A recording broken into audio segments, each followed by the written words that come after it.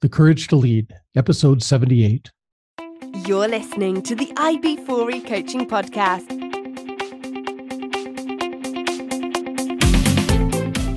Brought to you by IB4E Coaching, business coaching for executives, entrepreneurs, and small business professionals. Learn more at ib4e-coaching.com. Hey, Coach Harlan here. Welcome back to the podcast. Hope you guys are having a great week. I'm having a great week, and I'm excited to introduce you to my guest today. Please help me welcome Emily Hawkins. Emily Hawkins empowers the unemployed, unfulfilled, and unrecognized to find what they love in their life and put it into their work. Her online courses and individual career coaching are designed to help identify the barriers that are preventing you from knowing and achieving your purpose. Her goal is for no one to ever feel alone in their career. With over 15 years in corporate America, working with budgets, processes, and people, Emily can help you streamline your time, team, and career aspirations to land a new role, a promotion, or completely new venture. Armed with a supply chain degree from the University of Tennessee and a Georgia Tech MBA in global business and a Robbins-Medanes life coaching certification, she has helped thousands uncover their potential. Emily, welcome to the show. Thank you so much, Harlan. Thank you for having me here. Oh, no, I've been looking forward to this. This is great. So Robbins-Medanes, that is the Tony Robbins, correct?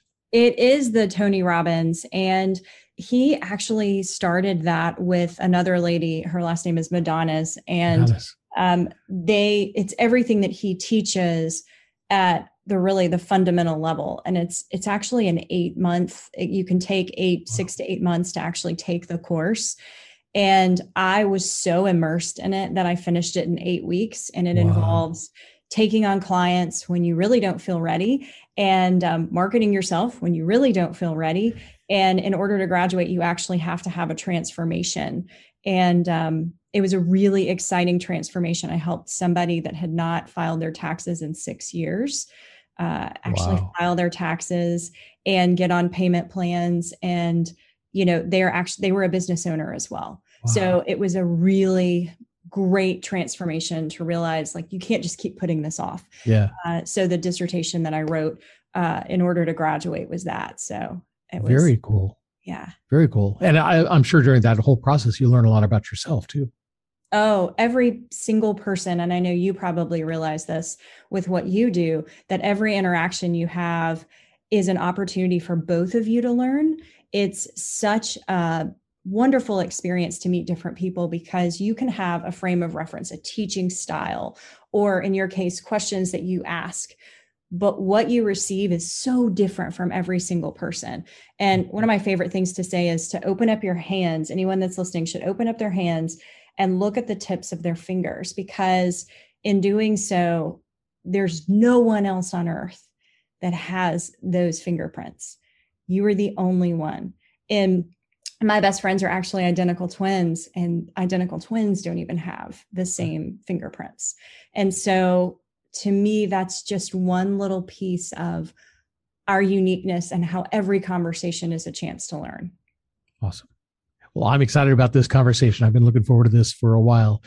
So we will get into that, get into your training, get into your degrees, get into your background and who you're working with now and how you're helping them. And at some point, we'll talk about courage. But before we get started, I do have some questions. Listeners will know these are the questions that I borrowed from the TV show Inside the Actor Studio, where host James Lipton asks these same questions of Hollywood stars, stage, film. And I figure if they're good enough for the Hollywood elite, they're certainly good enough for my guests. So, Emily, if you're ready, I've got 10 questions for you. Question number 1, what is your favorite word? Legacy. Nice. What is your least favorite word? Can't. Amen. What turns you on? Process improvement. Okay. Nice. What turns you off? Bad Wi-Fi. Excellent. What sound or noise do you love? A storm. If I'm just crawling in bed at night, this is like the best way to sleep. Nice. And what sound or noise do you hate? A car horn. And I live in Atlanta, so I hear them a lot. Yes, constantly. What is your favorite curse word? starts with an SH. And I like this word because I never like to offend people, but I feel like it can be a pattern interrupt. So it can stop people in their tracks without completely offending people by going down F-bomb train. Yes. So I really like the SIH word is what I will say. Perfect. And I love pattern interrupts. So that is excellent. What profession other than your own would you like to attempt? This is my favorite thing ever. I've thought about this for years. I would be a flower delivery person because literally everyone's happy when they see the flower delivery guy. It could be funeral. It could be anniversary, birthday. I'm sorry. You're never upset when you get flowers. Love it. Very cool. What profession would you not like to do? For the exact opposite reasons, working at the DMV. Yes. And mainly because I love process improvement and they feel like there may be indirect opposition to that. So yeah, pretty sure. All right. Finally, if heaven exists, what would you like to hear God say when you arrive at the pearly gates? Atta girl. Atta girl. Good job. All right, Emily, we will be back in just a minute. We're going to talk about, like I said, your background, how you got started, your time with Robbins Mandanis. Sorry for mispronunciation at the beginning. And who you're working with now and how you're saving the world one person at a time, right? Wonderful. We'll talk about all that right after this, so stick with us.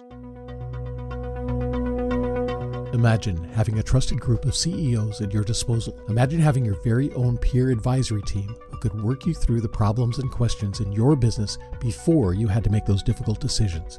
Imagine you had a group of advisors that had your back and met for the sole purpose of making you successful in your business. What would you be able to accomplish then? Well, you don't have to imagine anymore. You can have that and more when you join my Business Success Mastermind Group. Join my Business Success Mastermind Group today. Learn more at ib4e-coaching.com/mastermind. And we are back with my guest, Emily Hawkins. Emily, thanks again for agreeing to be on the podcast. I've been looking forward to this conversation for a while. So you have a degree in logistics and transportation. How did you pick that? Was that something you just kind of stumbled into, or was that a purposeful thing? I would love to say it was purposeful, except that would be a lie. When I was in high school, I took an accounting course, which actually later on in life, I realized it was more bookkeeping, and I love numbers. And I just thought, I'm going to be an accountant. That's what I'm going to be. And so many people said, you have too much of a personality to be an accountant. You shouldn't do that. And I was like, nope, this is my plan. This is what I want to do. And first semester of accounting, I got a C. And the second semester, I got a D. Do not employ an accountant that gets a D in the first semester, two semesters. It's just probably not going to work out. So I remember just saying, this is so not for me. The debits and credits, not for me. And so my brother was at the same school that I was at, and he was actually majoring in something at the time that was called statistics. Now it's data analytics, but it was very new back then. And in order for him to graduate, he had to take a logistics class. And he's like, I just took this class that I think you would love.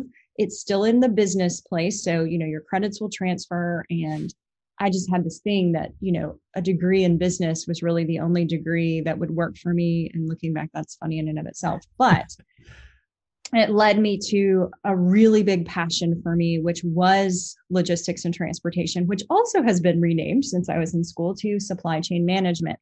Excellent. And what I loved about it was it gave me the keys to improving anything and everything, because it broke down anything in your life.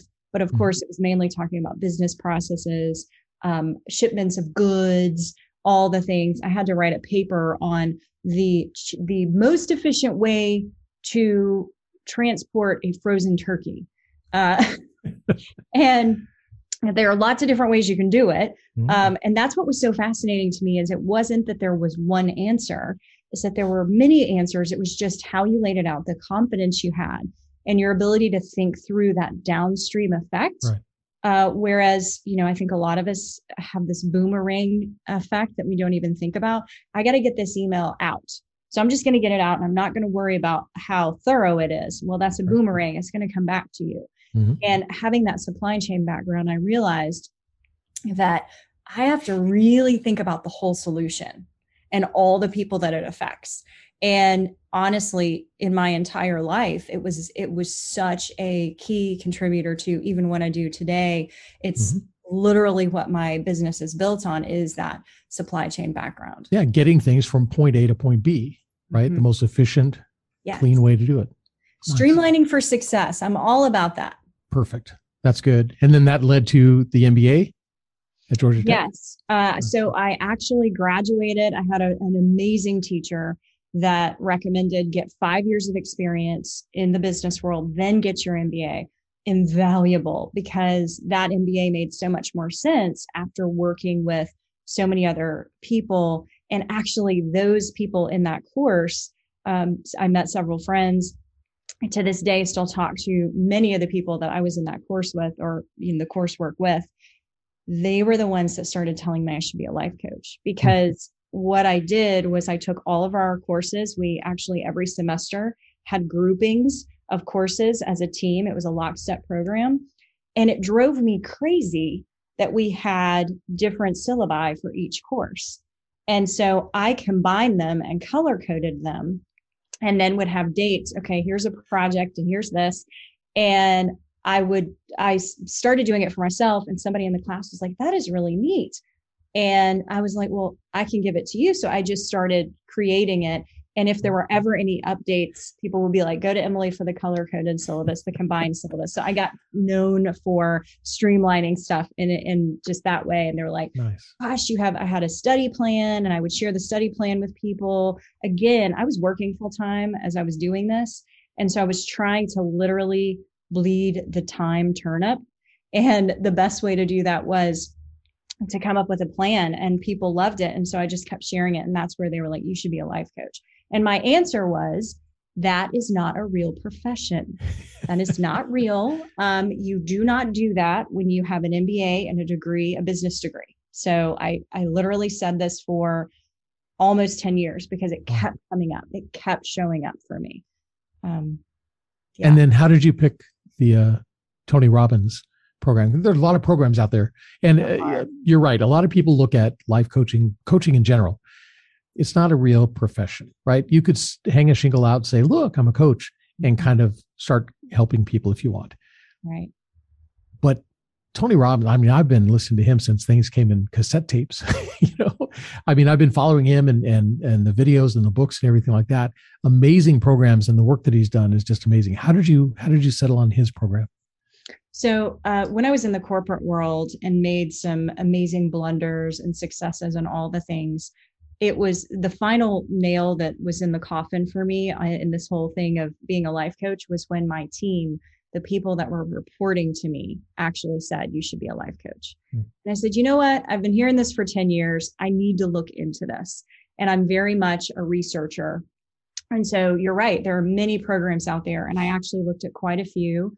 And my main thing was being that business-minded person. I wanted a certification. I wanted to sit for an exam and actually be able to share a certificate with people. Hey, I actually have this certified. And so that was really what it was for me. And I will be honest with you, just for everyone out there, it is not the most expensive and it's not the cheapest. And I think that's a really great lesson in that's not the answer. Don't go with the one that's the most expensive or the cheapest. Go with the one that speaks to you, whatever it is, whether it's a job or if you feel like you need training, or, even when you're starting to date someone, it's not the person that has the most money, right? Yep. So thank goodness. Exactly. Trust your gut. Yep. And so for me, that was really this program has everything that I need.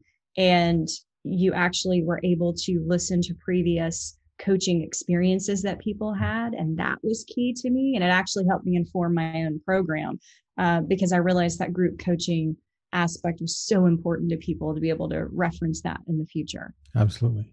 Yeah. And his program is, time tested, like you said, just all the people who have gone through or been helped by his programs is just amazing. So now you work, you say the unemployed, unfulfilled, and the unrecognized. Mm-hmm. Why that segment? Oh, that's so interesting. So when you think about it, we talk about top talent and, rock stars and, all those people, and that's fine. But what about those same people 10 years ago? What about those same people 20 years ago? A lot of people don't know that most of those successful people were either on their last dime, living in their cars. They had gotten fired. I mean, Walt Disney was fired for not being creative enough. I just love that, and that would have been unrecognized talent. And honestly, that man was so unfulfilled, right? Because if they didn't see his talent, how could he feel fulfilled? And what I also love about the unemployed, the unrecognized, and the unfulfilled is they're at this beautiful place where being where they are is no longer acceptable. It's time to do something different. And there is no looking back. It's like, you know what? I'm unfulfilled and this is horrible. Let me move forward. And I know that sounds crazy that I'm happy that these people are in pain, but when you're in enough pain that if you don't change, nothing's going to change, if you will. It's amazing what you're willing to do, especially with somebody like myself who is with you the entire process. Yeah. And I think that's the thing that struck me. If you're unrecognized, then who's going to care if you try something new or different? If you really step outside and color outside the lines, nobody knows you anyway. What's it going to hurt, right? What do you have to lose? And I like that aspect of it, because I do know people who are unemployed or have been unemployed, and they struggled with it, and they don't know how to get past that, right? How do you, when you're working with people in this area and stuff, how do you help them get past that, oh, woe is me kind of feeling? So if you and I were to go to a funeral and it was a friend of ours, a close friend of ours, or our spouse, one of our spouses, right? It would be really horrible for me to say, hey, Harlan, you know what? You just need to get past that. Let's move forward. What's in the past is in the past. And yet we would never say that in a funeral. Right. And by the way, we would never say that if you were getting divorced either. Yeah. And divorce and a funeral, they're both death of a dream, of a possibility. And guess what? So is leaving a role. Whether you leave on your own or you are let go, it's the death of a dream. So why do we treat that any differently? And so I actually had one of my course members tell me she had gone through several different programs. And she said, what I love about what you do is you carry us all through the grief. You let us know that it's okay. I have a phrase, and I actually think I got this from the military: embrace the suck. I think it's really important, just like at that funeral, just like at that divorce, to take stock and really embrace the suck for just a little bit. Now, you don't live there. We're not building a camp. We're not, getting some property there. We are going to spend some time there. And one of my favorite things to do, I actually recommended this to a guy last week who was really struggling. I think it's great to write a letter to that bad boss or even that company. You are not sending it to anyone. I want you to write it on paper, light it on fire after you wrote it. You're never sending it anywhere. Right. But writing a letter that gets all of your feelings out. Use expletives if that feels right. Talk about what they took from you. Talk about how they're not going to end you or whatever. Like, get really real with those feelings. And then again, throw it away. Because I feel like we're a society where we're getting better about talking about emotions, but still feeling them or leaning into them. I will tell you, in the hardest times in my life, leaning into the hard was so difficult and so painful, and a lot of tears, and the most beautiful outcomes happened on the other side. Yeah. And I just love when somebody asks something like that and he kind of teared up and said that's what I need to do. And it happened to be, on a Friday, and he's like, this weekend, I'm going to write that letter and I'm going to throw it away and I'm going to be done with this. And I said, yes.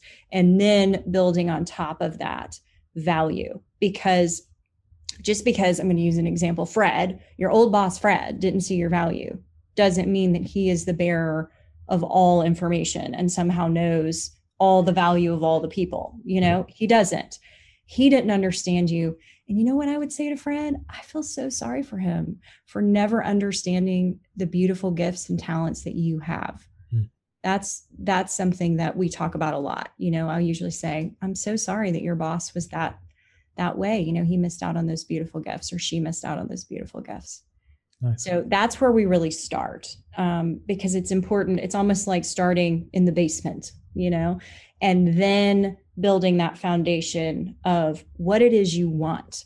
And I think a lot of that comes from pain. I know that my bad bosses informed me probably better than great bosses, right? Mainly because I had bad bosses before I had great bosses. Maybe that was part of it. But it was like, oh, I know I'm never going to do that to an employee, right. And when you're working for a company where they don't value you, you are unrecognized. What I would say is, okay, what's the opposite of that? Think of that. Mm-hmm. And I'm really excited. In a few weeks on my own podcast, so many of my clients have said to me, I don't even know what a good boss looks like. And I'm actually interviewing one of my favorite bosses that I ever had, so that people can actually see and hear what good leadership looks like, so they know how to go find it, because that's really key. Yeah. So what stood out for you for this great boss? What was it about? Oh my gosh. Communication. I'm sure you've read the book, The 5 Love Languages. Mm-hmm. And, it's like acts of service, words of affirmation, all the things, right? Well, in the corporate world, the 5 love languages, actually, there's one love language and there are 5 dialects. And the main love language is communication. Mm-hmm. And the dialects can be email, face-to-face. They can be instant messenger, Slack channel, a phone call, Zoom meeting. I mean, there's 1,000 different ways of communicating, right? I think if you looked at your phone and you went into the app store and you put communication, there would probably be thousands of apps that would come up. But you have to understand what level of communication each person needs. And this man had the most beautiful, he's still a leader in the corporate world. I'm just no longer under him, but such a beautiful way of listening to every single person. He did recognize everyone and met them where they were and encouraged, always communicated. I can't tell you how much that informed how I led teams going forward. So really it was his ability to listen, truly listen, and then communicate really effectively and empower me with that communication to say, you've got this, I'm giving you this, go for it, go run it, go do the thing. Yeah. Nice. Yeah. And communication is huge for any leader, but being able to communicate at all the different levels and meeting the person where they need to hear what they need to hear at that moment. Some people need words of affirmation. Some people need encouragement. Some people need, and to be able to see that, know that, and get that message to the person at the right time. That's huge. It is. And I remember in my corporate journey, I led completely horribly at first, by the way. I could have written a book on like what not to do, and it would have had 10,000 steps. I was very bad because I thought it would be easy. Back to everybody's different and you need to meet people where they are. Well, I didn't know this at first. I read 26 books over the course of a year trying to change everyone else and ended up changing myself. But my first litmus test beta group was my actual team. Mm-hmm. And the first thing I did was call them into a room and say, redo. We're going to pretend like we are starting at day one. And I noticed, after a few months of us having this powwow, which was amazing, one of my employees was kind of falling off a little bit. And bad news has a short shelf life. If you don't nip things in the bud as soon as you see them happening, it just gets worse because you've just created expectations that that's okay. Yep. Again, I learned that when I was a bad leader. And so I knew something was wrong. And so I pulled him in my office and come to find out his uncle had passed away. Mm. And he wasn't going to be able to go fly out to see his uncle. And so I said, all right, he's passed away, so you can't be at the funeral. How could we honor him? And so we sat in my office, and I think we were in the dark. I don't know why, but we were in the dark. And I remember us just talking about this amazing man that had shaped this man that I was working with, and he cried. And when I'm around people who cry, like, I'm going to cry. It's just part of me. And we just had this memorial for this man. And I did not expect that the next day that this specific person would be working as diligently and as hard as they did, but they did. Nice. And it made a huge difference. And, a couple of months later, one of my employees' dog passed away. Doesn't seem like a big deal, but this was this man's life. Mm-hmm. And so we did something very similar. Again, it was just the two of us. It wasn't some grandiose thing, but it was just a moment to share about this special dog, this special uncle. I see your pain and I honor it. And I'm right here in the dark with you. And I will sit with that. And it's funny because I actually sit in the dark with clients all the time. It's not necessarily, it's more proverbially, where they'll say, I'm so sorry, I'm upset. And I'm like, we're going to sit here. Yeah. I am never going to tell you to stop, because you're feeling the pain. And when you feel it, you get through it. Yeah. And that is powerful, to come around the desk and sit next to somebody and just be there for them. Mm-hmm. That's huge. That, to me, that is leadership. And I applaud that. That's awesome. So you probably have some good success stories, some of your clients. Any you want to share? Goodness. Well, one of my favorites has actually been on your podcast. Okay. His name is Zach, and he is very much a proponent of everything I do and he's actually been on my podcast as well. And I will never forget the conversation that we had. He's going to laugh when he hears this. When he started my program, we talked, we met through LinkedIn. He was telling me about where he was and where he'd like to be, but he kept kind of stepping back and saying, but that's probably not possible. And I'm like, what? Why do you think this is impossible? Why do you think that? And he's like, I don't know. It was almost like success was for everyone else, even knowing he was wildly successful when we met. And so I had him do an exercise. It's a dream job exercise that I have all my clients do. And he said, I did the exercise, but my wife and I kind of feel like you're full of crap. Hello. But I love it. I love it because I'm like, yes, I love that. He said, my wife walked in when I was filling this out and she said, do you really think that's possible? And I said, you know what? We're in this together. Just trust the process. And he goes, you know what? Let's do it. Let's do it. Within 30 days of us working together, everything that he wrote on that paper happened. Wow. Success is for everyone. No matter how successful you've been at one company, you can create that over and over and over again and be in a completely different league. And he is just a testament to that. But I've had, plenty of other people who've done the same thing, where they came into the program unemployed, really down about, a boss really tearing them down. I deal with so much PTSD around poor leadership, and honestly, I probably put some of it out there when I was first leading. So I honor that, those bad bosses that are really fearful. I think that's why there's bad leadership, is just the fear of not getting it right, and working in environments that make it feel unsafe for, creativity. But I digress. It's so fun when people contact me and say, oh my God, you were right. I'm making double what I was making before. I didn't know that was possible. And that's another piece of my course that we actually walk through, whether you work with me one-on-one or my online course, is negotiating, because so many people just think the offer that you get is what you should take. Right. And that's great. I'm not saying that you should be ungrateful. I don't think you should go back to a company and say, actually, I'm looking for $1 million in a shoe contract. Nobody will ever have me sponsor their shoe. Like, it's just not happening. But I do believe that there's a way of doing this in a professional way. In fact, I did it in my career very early on. And the boss, one of the great bosses that I worked with, came to me about a year after I was there. And he was like, you were a bulldog with that. And he said, and you were worth every penny. And I was actually promoted twice in that year. Wow. And I know it was because I brought leadership to the table. And I think that's what people forget in negotiation and sharing your value with others. You're breathing confidence into people. And that's what great leadership does.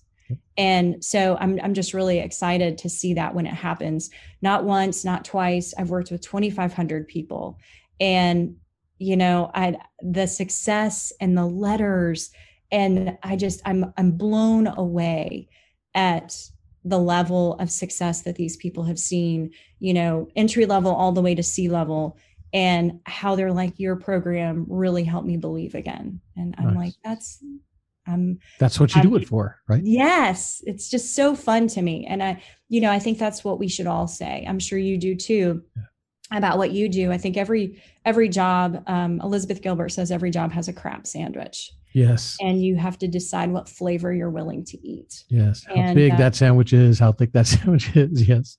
Yes. Absolutely. And I knew there were certain levels I wasn't willing to eat anymore, but what I eat every day is delicious. Yeah. It's awesome. But when people go in for an interview, you see this a lot. They're afraid, like you said, to negotiate. Mm-hmm. You're interviewing that company just as much as they're interviewing you. You 100%. Need to make sure that they fit your needs, right? And you have to be able to ask those questions and get exactly what you want going in. Because a lot of times, if you don't get something going in, it's hard to get that. If you walk in and say, I'll take whatever you throw to me, there's no reason for them to throw anything else to you, I agree. And if you decide to stay at that company for 10 years, every single salary increase is based on that original number.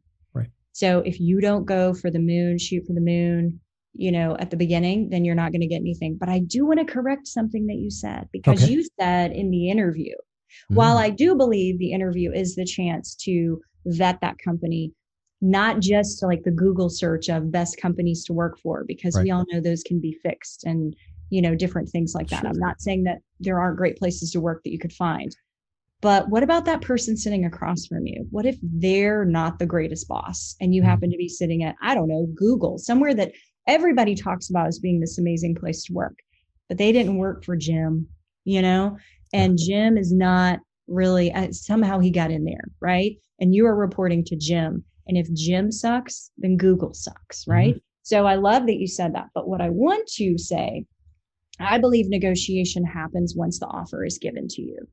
I do not believe money should be talked about before that. No, not at all. It's entered into the conversation way too early. For instance, if I said to you, Harlan, like, hi, Harlan, I'm Emily, and to work with me is $7,000. And that's like the first thing out of my mouth. Right. You really don't want to talk to me anymore, right? So the earlier money is discussed, actually, the less likely you're going to get money. So wait for them to bring it up. Let them put the offer out there and then negotiate from there. Absolutely. No, that's a good point. Absolutely good point. And one of the questions I like to ask when I was being interviewed, I like to ask the person, how long have you been with the company and what made you stay? Mm-hmm. That's a great question to ask. Yeah. And it's always interesting. Yeah, it's always, if they come back, first of all, if they can't come up with a reason, maybe you have some other questions you want to ask, but if they come up and say, these are the things I love about it, they're telling you from the heart, this is why, I've been loyal to this company. And I think that's important. I also think reading body language is important. So they might have this great textbook answer, but if the light has died in their eyes, then make sure you're cognizant of that. Right. That they're clearly going over some spiel that they don't actually feel anymore. You should be able to feel that energy when you're interviewing people. Absolutely. And you brought up process engineering. You like process. Was that from, well, it's huge though. I mean, a lot of businesses, I work with small to mid-sized companies. A lot of times they don't have processes in place.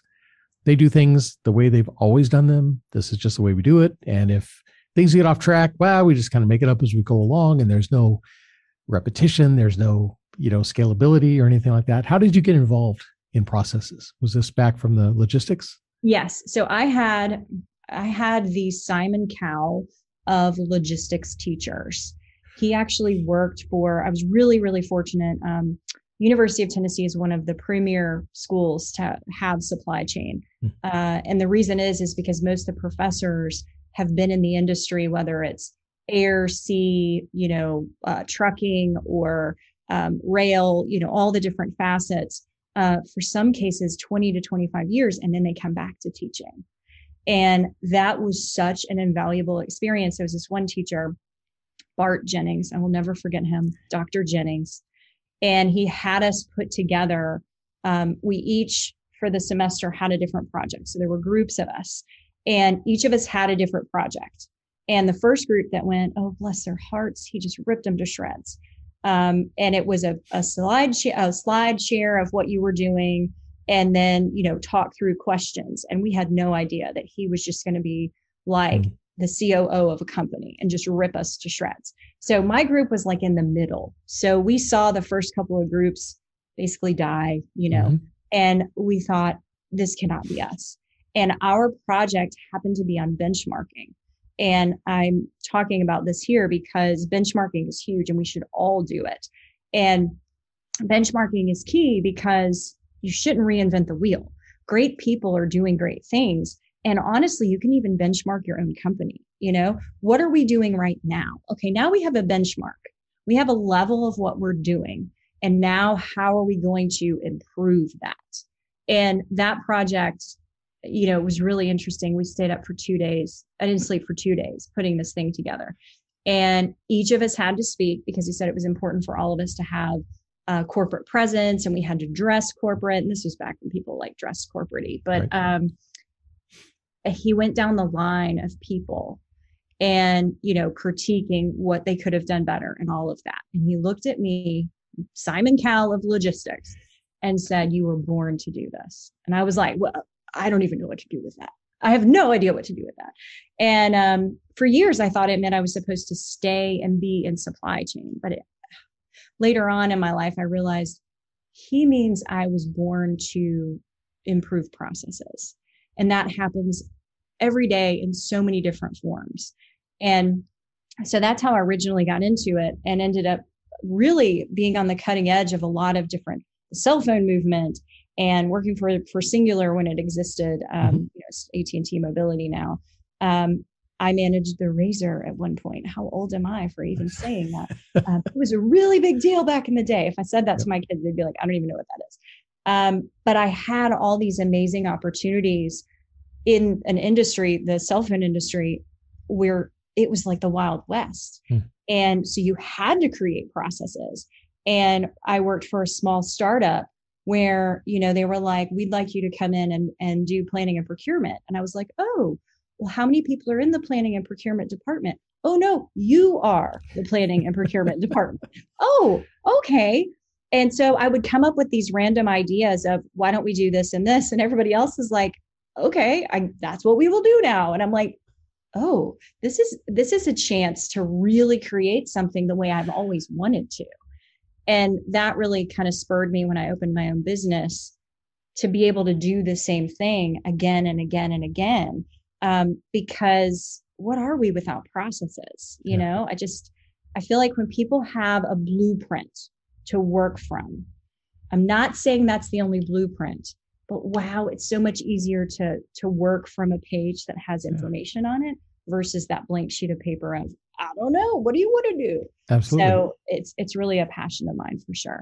Absolutely. And a lot of businesses, like I said, they don't have their processes in place. So when things go wrong, they don't know where to look. What went wrong where? What step did we miss or whatever? You have to have those things documented. And then if you teach everybody how to do them, it's like a recipe. If I give you the recipe and you follow the recipe, right, you end up with the same chocolate cake that I have. If they don't, what did they do? Either they followed the wrong recipe or they messed something up, right? They didn't follow the steps like they were supposed to. They got the wrong recipe or didn't follow the steps they were supposed to. And so it's easy to go back and say, this is what we need to fix. This is where we need to get it. I think that's what's so important. Yeah, go ahead. Yeah. No, I just think that's important because so many times, things go wrong and they're not sure why, my employees aren't as productive. Well, what are they doing? Well, how are they doing it? What process are they following? Well, everybody kind of does it their own way. It's like, well, I can't help you until we come up with a one way and then make sure everybody's doing it. Makes it repeatable, makes it scalable, I love that you mentioned too, that you're not saying reinvent the wheel, because I think that's what everybody thinks is that what we're doing is broken. Let's start from scratch. And to your point, when you have processes laid out, you can easily see where something's broken. That's one of my most favorite things to do with working with anyone, is looking at that. And honestly, in a job search, it's the same, because so many people have said, I get to the last interview and I'm not getting the job. Can you fix my resume? Dude, the resume is not your problem. The resume gets your foot in the door, and clearly that's happening for you. Something's happening in that interview that's not breathing life and possibility about you in that company. We're not going to go back to something that's working. That's great. You're comfortable there, and that's why you want to work on it. But that's not where the issue lies. And, sometimes shedding a light on that can be hard, because they're like, well, there's something wrong with that. Nope. Nope. I like to work with the clients. We'll go in and talk to them and say, who in this area, this department, who does it right? Who does it well? Who does it more efficiently than everybody? And then let's document what they do and teach everybody to do it that way. If that's your superstar, let's teach everybody to be a superstar following that process, and then tweak it as you go along. I love that you said that, because when I decided to reinvent my team in the corporate world, I did that in the wrong way. Before reinventing them, I had a rock star, and I would tell everybody that was the rock star. Don't ever do that. What I actually did when I reinvented the team was, okay, this person is the rock star at this. They're going to be the subject matter expert for all of us to learn this. And this person on the team is that. And I used to call us Captain Planet. I don't know if you ever remember that show from like the 80s and 90s, where these kids had these rings, and every kid, it was like earth, fire, wind, water. And then they created Captain Planet, and he saved things. I feel like that's a business, though. That is a great organization where everybody holds a piece of the puzzle. And we always look to that guy for fire. We always look for this person for wind. And everybody respects everybody that way. And they lean on each other so much more. And I'll tell you, one of my greatest successes was leaving the corporate world and nothing happening. My team functioned. They were so well-oiled machine that honestly, that's one of the reasons why I left, because I felt guilty taking a paycheck. Like, everybody's working fine. They don't need me here. So that was probably my favorite thing, was that there were no blips. Nice. Yeah, that's when you made an impact, right? You can walk out the door, or as a business owner, take 2 weeks off, go disappear somewhere. And if things are still running and operating the way you left them, you've done good. Exactly. I couldn't agree more. So you wrote an article for the Knoxville Style magazine, right? Yes. Organizing your thoughts. Love it. You talked about, you put together your to-do list, and then organizing it into a dream list. These are things that can be done in the next couple of years. Your 30-day list, things that have to be done within the next 30 days. And then your action list, things that have to be done right now. And then as you accomplish things, take them off the list, shuffle things around. So you always have that action list. So you're getting things done when they need to. Love this. But the thing that I liked in the tips column, you talked about sacrifices. What are you willing to give up? I don't think that's something that a lot of people spend enough time thinking about. Every time you say yes to something, you're saying no to a bunch of other things. What are you willing to say no to in order to accomplish this?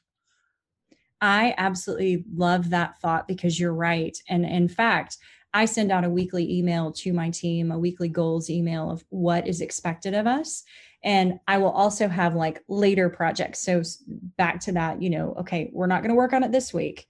But I will also say, to one individual on the team, you have a lot on your list. So what are we giving up this week? Is it an item on the list, which is totally fine? Or is there something in your personal life that needs to be given up? And that's completely up to you. I'm not going to manage that. But what I will say to you is, I don't think that it's one thing for all of us, right? I think on a daily basis, it shifts, on a work week when my kids are in school, I'm willing to give up lunch sometimes to get something done.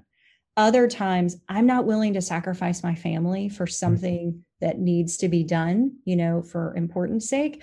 So I don't like looking at something as a hard and fast rule of, I'm going to give this up. But I will tell you, for me, back to the streamlining, I have a meal delivery service for my dinner so that I don't have to do that.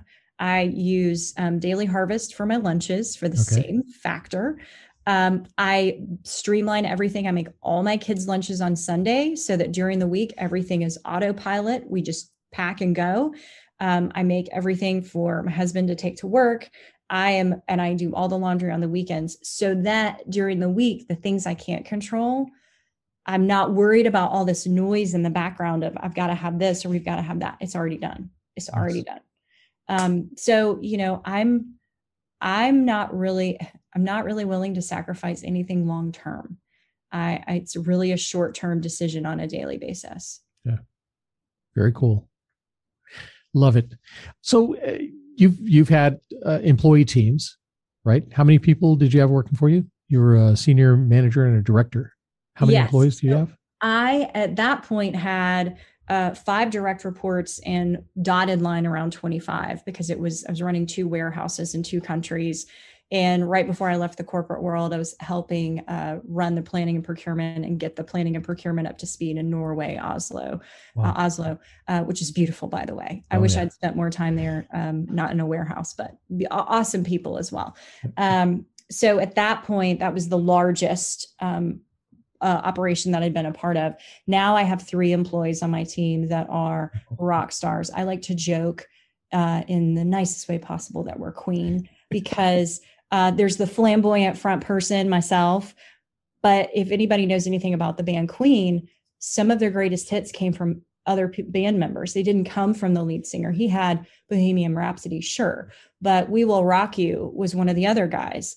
And all the other songs. And that's what I always say is, I might have created this, or I might have come up with some of these things, but great ideas come from everywhere. And, I really do believe that the 3 players that I have on my team, every business should have. And if you don't have them, if these are the hats you're wearing, they're really the 3 hats you should wear first, which are marketing, customer support and experience, and data analytics. If you do not have these 3 people or 3 roles defined, and the catcher is what I like to think of the data analytics, if you don't have this, then how are you bettering things? How are you, in growing the business? And you've got to have those different viewpoints of, okay, how are we going to market this to customers? Do our customers even want this? And let's look at data. And the person that does our data analytics, her name is Erin, and she is just such a rock star. We work together in the corporate world, and I knew she was capable of great things, but some of the things that she has built for us, I can start a sentence and she will finish it with, actually, if I look at the data, this and this and this, and I'm like, I need that. And as a business owner who is, on the entrepreneurial roller coaster, having that data analytics to really say, okay, this is not an emotional decision. This is literally what we're seeing. And it's just so helpful. And so I always tell her, she's like my therapist in a nice way, because she keeps me sane with the data, because I can feel that we're one way, but the numbers tell me a different story. Nice. Very cool. So if I was to bump into any one of these folks, or the 25 or so that you used to work with, if I was to bump into any one of those folks on the street and ask them about you and what kind of leader you were, what would they say? What kind of leader are you? Wow. Okay. If it was, 10 years ago, they would say, wow, she has lots of problems. You do not want to work for her. Actually, it's been longer ago than that. Maybe more like 15 years ago at this point. I'm kidding. Actually, I know that the people that work with me, and I don't even like the term for me, because they work with me. We're always linked together. Without them, there is no Your Life, Your Coach. And even my team in the corporate world, there was no planning and procurement without each individual running the accounts, running the numbers, informing me on hard decisions that, by the way, they understood how to answer themselves. So I would hope they would say, she helped me see how great I was. She helped me understand that I was so much more than I ever thought. And that's really what I hope that every person that comes in contact with me says, that, man, she pushed me hard. I'm blunt. I'm blunt with my clients. I'm blunt with my team, but it's always in the spirit of making the business better and the person better. Nice. And that's what leaders should do, right? Create more leaders. Yeah. That's awesome. Exactly. So let's talk about courage. Where did you find the courage to leave the comfort of the 9 to 5 and kind of start your own thing? It's so interesting. I was looking at the 4 levels or 4 layers of courage: intellectual, moral, disciplined, empathetic. And I thought, I think that it originally came from empathy because I wanted to help. I had this dream in my heart in this corporate setting. I was in this safe world where I was helping all these people, live limitlessly. I was saying all these things that felt kind of fake because I wasn't living limitlessly. I was working for an organization and I was really taking a paycheck from a company that I shouldn't have been because I wasn't doing what they tasked me to do. I was like, leading everybody in a completely different direction. And so my original goal was to help 100 people. I really thought, it would be really awesome to help 100 people outside of this organization. And that just felt massive to me. And I did it within about 1.5 years, 18 months. And I thought, well, that wasn't big enough. I wasn't dreaming big enough. And what I realized from there was that's where the discipline kicked in, because I knew I needed to help more people. And after 2,500, I'm just getting warmed up. There's so many more things that I feel like we can change. And when I say we, it's those 2,500 people plus the hundreds of thousands of people yet to experience this. Because if all of us band together, all of us, decide to put in our life what we love and put it in our work every day, think about the businesses we will create. Think about the opportunities that come up.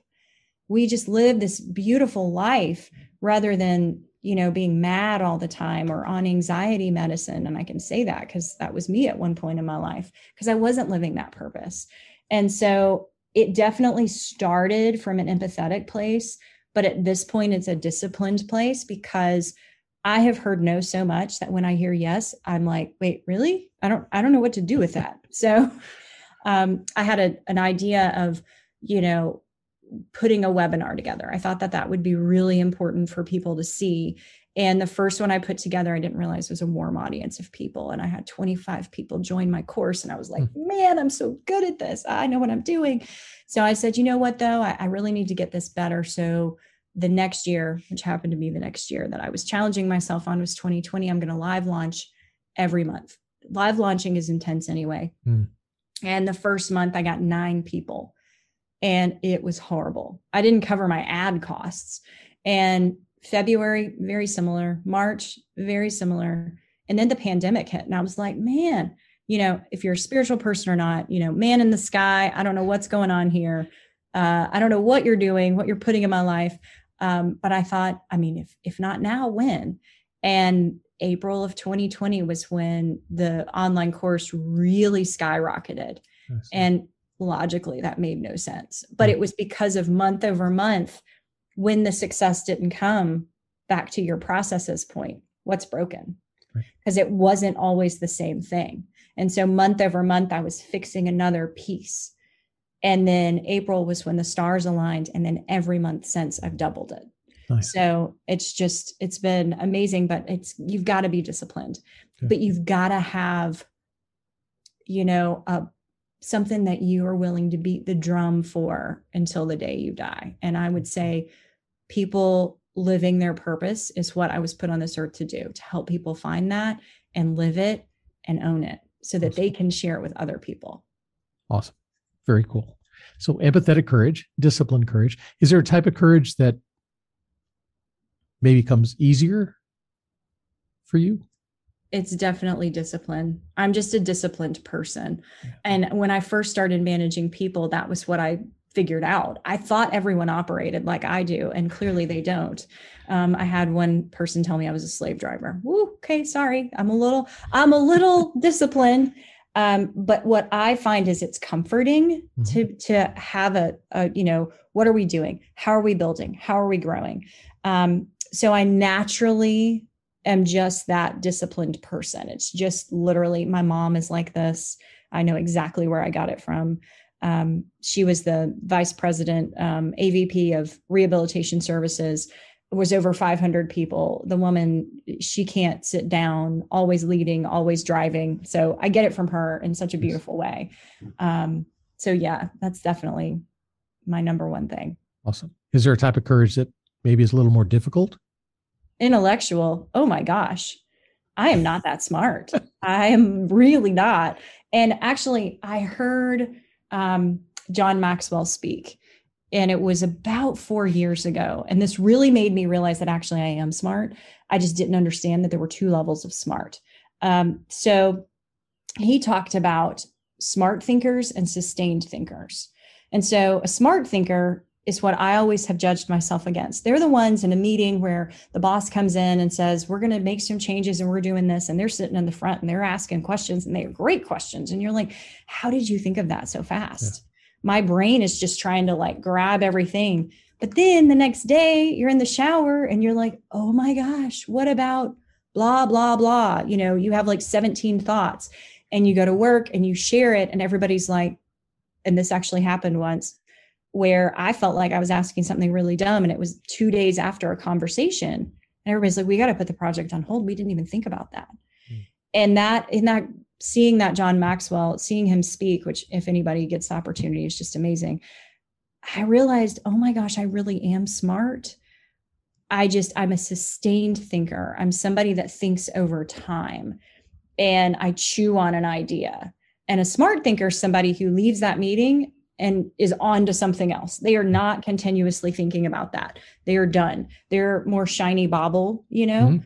But you really need both. That's the other thing, is you really need that person asking those great questions so that the sustained thinker has something to chew on. So I would say that over the years, I've realized I am smart, but intellectual, I would never lead with that, if you will. So no, definitely you are smart. So what's next? I mean, you've done a lot, you've accomplished a lot, mm-hmm. You've helped a lot of people. What's next for you? Oh, that's so interesting. So I'm still growing my course, Market Me, which is, you know, to help people find what they love in their life and put it in their work, where we work through their resume and their interview skills and their negotiation tactics. Also, you know, amplifying LinkedIn, the greatest search engine for job searches. So that is something that I'm passionate about, because when I started my business, people are like, I got to get out of this bad job. And so that's great, doing that, all about that. But I have a couple of things coming up. One in particular is taking those people that are now successful in terms of, I got the job, now help me not mess it up. You know, let me make sure that I'm making the right connections and that I'm not recreating history from the bad bosses and the bad voices in the back of my head. And so I'm working with several clients in that regard. It's something I like to call leader shift, where we're shifting our mindset from doer to leader, which mm-hmm. everybody can do. Even if you're, you know, the janitor or the CEO, everyone's a leader in their own way. And using some of these tools will get you there. And it's basically sharing how I turned my team around in the corporate world. I'm sharing all those tools. But then also I've had people say, well, how did you figure out your business? How did you hire your people? And I actually have, because I'm so passionate about cloud working, and everything we do in our team is cloud. We're a virtual team, that I have an online training just for my team. And I realized after several people asking me about, well, how did you know how to hire, and who did you hire, and why did you do it, and where did you build this and that and the other? I have started offering my training, my team internal training, to other people that want to open their own business, to see all the right tools and the people they need. Whether they are all of those people is totally fine, but just what they need in order to grow. And so there's that piece of it, because I really want to make sure I'm meeting people where they are. And not everybody's unhappy in their job. Some people want to grow where they are, and that's the leadership world. And then some people want to create something different. They want to be an entrepreneur as well. And I believe that everyone that has that God-given ability should be able to do it without some of the heartache that I had to go through, because I didn't understand what I was doing at first. So awesome. Very cool. Good stuff. Emily, this has been amazing. Thank you so much for sharing with us. If people want to get in touch with you, how can they find you? What's your website? So it's Emily Hawkins, the number 4, the letter U. You can actually find me on any social media, Emily Hawkins, the number 4, the letter U as well. Emily Hawkins was taken on everything. And so my favorite number is 4. And then I just liked the U because it was a nice little play on things. And so I'm Emily Hawkins, 4U, all one word, the 4, the letter 4, the number 4, the letter U, on all social platforms. LinkedIn, I'm very active over there. But that is my website as well. And I have a podcast that you can find on that website. Yeah. What's your podcast? It's the Leadership Playbook. Leadership. Nice. Yeah. And it's a mixture of tools to get yourself ready for the job market along with leadership skills. So it's kind of the mixture of all the things. Awesome. And you have your online stuff still going on now? Yes, I do. You can actually join the wait list on there. If you go to my website, at the very top of the page, you get the opportunity to join the wait list for the next course. It'll be launching soon. Very cool. Well, I hope people go out there and do that, get on the wait list. Emily, again, thank you so much for sharing. Thank you for being here today. Really appreciate it. Well, thank you so much for having me. This was so fun. Absolutely. I enjoyed it very much. No, it was very good. And folks, I hope you guys enjoyed this podcast. Hope you guys were taking notes because there's a lot of good takeaways from here. And if you did like the podcast, make sure you share it with your family, friends, and colleagues, and stick around because there's always more coming. And that's it for me, Coach Harlan, saying so long for now.